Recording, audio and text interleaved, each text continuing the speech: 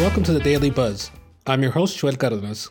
It is the last day of the Utah Legislature's 2022 general session, but it's going to be a long one. Lawmakers started in the morning well before the sun crept over the Wasatch Front and will likely be on Capitol Hill till around midnight. But the annual lawmaking won't necessarily be over. Governor Spencer Cox has 20 days to either sign or veto the hundreds of pieces of legislation. Next, politics reporter Bethany Rodgers talks with Associate Dean and Professor Julie Valentine from BYU about a bill which hopes to curb online dating-related sexual assaults.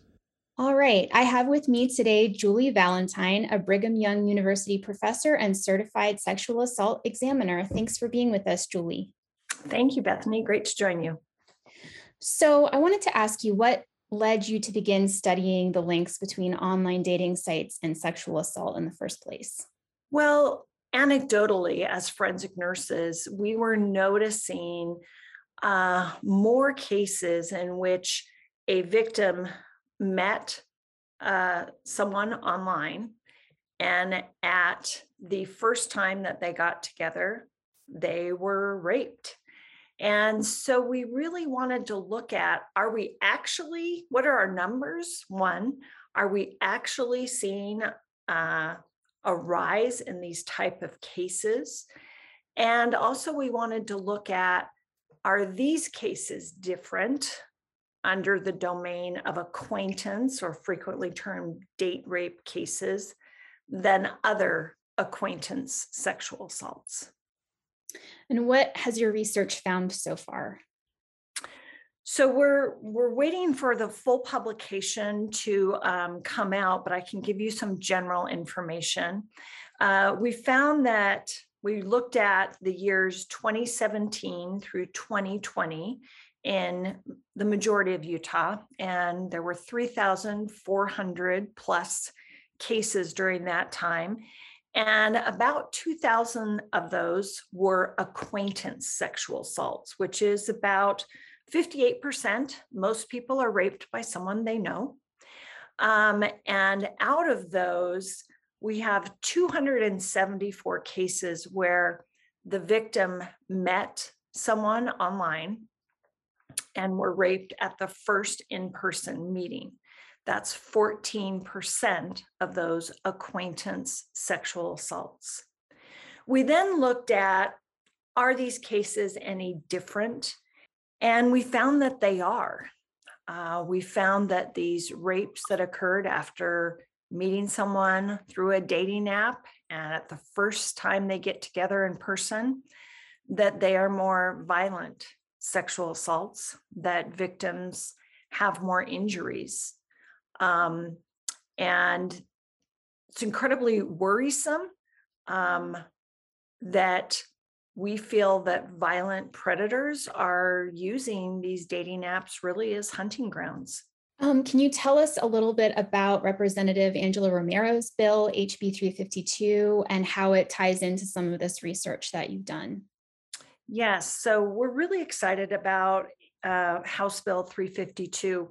What this bill would outline is that dating apps have to be very transparent if they do or do not do any criminal background checks. Most of them do not.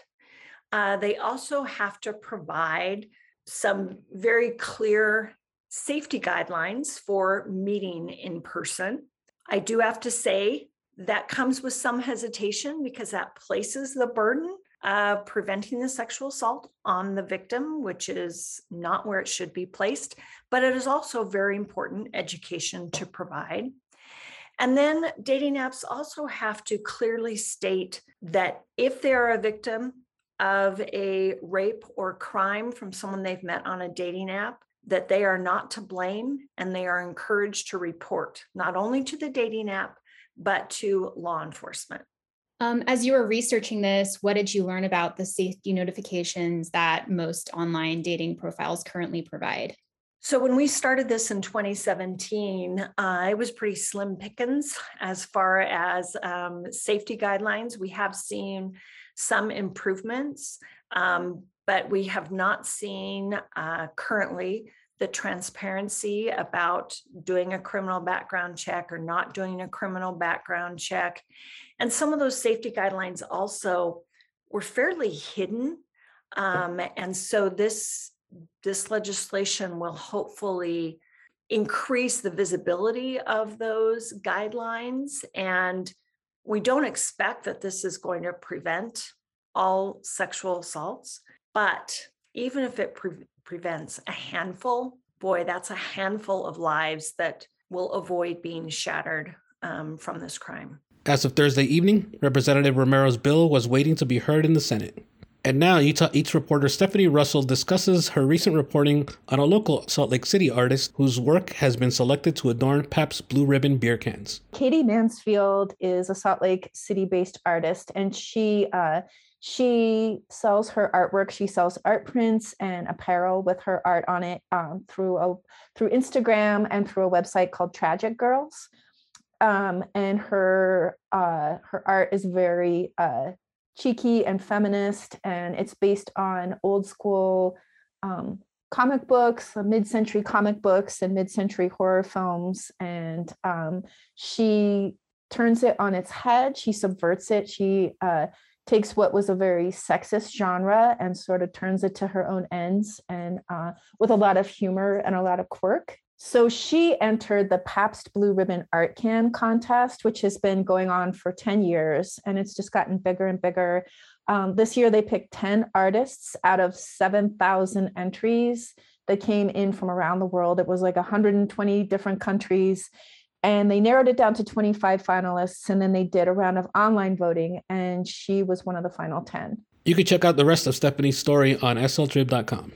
Utah health officials reported 396 new COVID-19 cases on Thursday, with 6 additional deaths. Daily case counts have remained below 480 for 8 days in a row now. And while the last couple of days have been pretty warm along the Wasatch Front, meteorologists don't think the mild temperatures will stick around for much longer. The National Weather Service predicts a storm will roll in this weekend that could bring 2 to 4 inches of snow Saturday evening and an additional 1 to 3 inches of snow on Sunday. That's it for today. If you haven't already, please subscribe to the Daily Buzz and let your friends know about the podcast. Do you have a tip for the newsroom or want to reach out to the Daily Buzz? Send us an email at thedailybuzz@sltrib.com. And thanks to, me for editing the Daily Buzz and local band The Pelicans for our music. Thanks for listening. We'll catch you next week.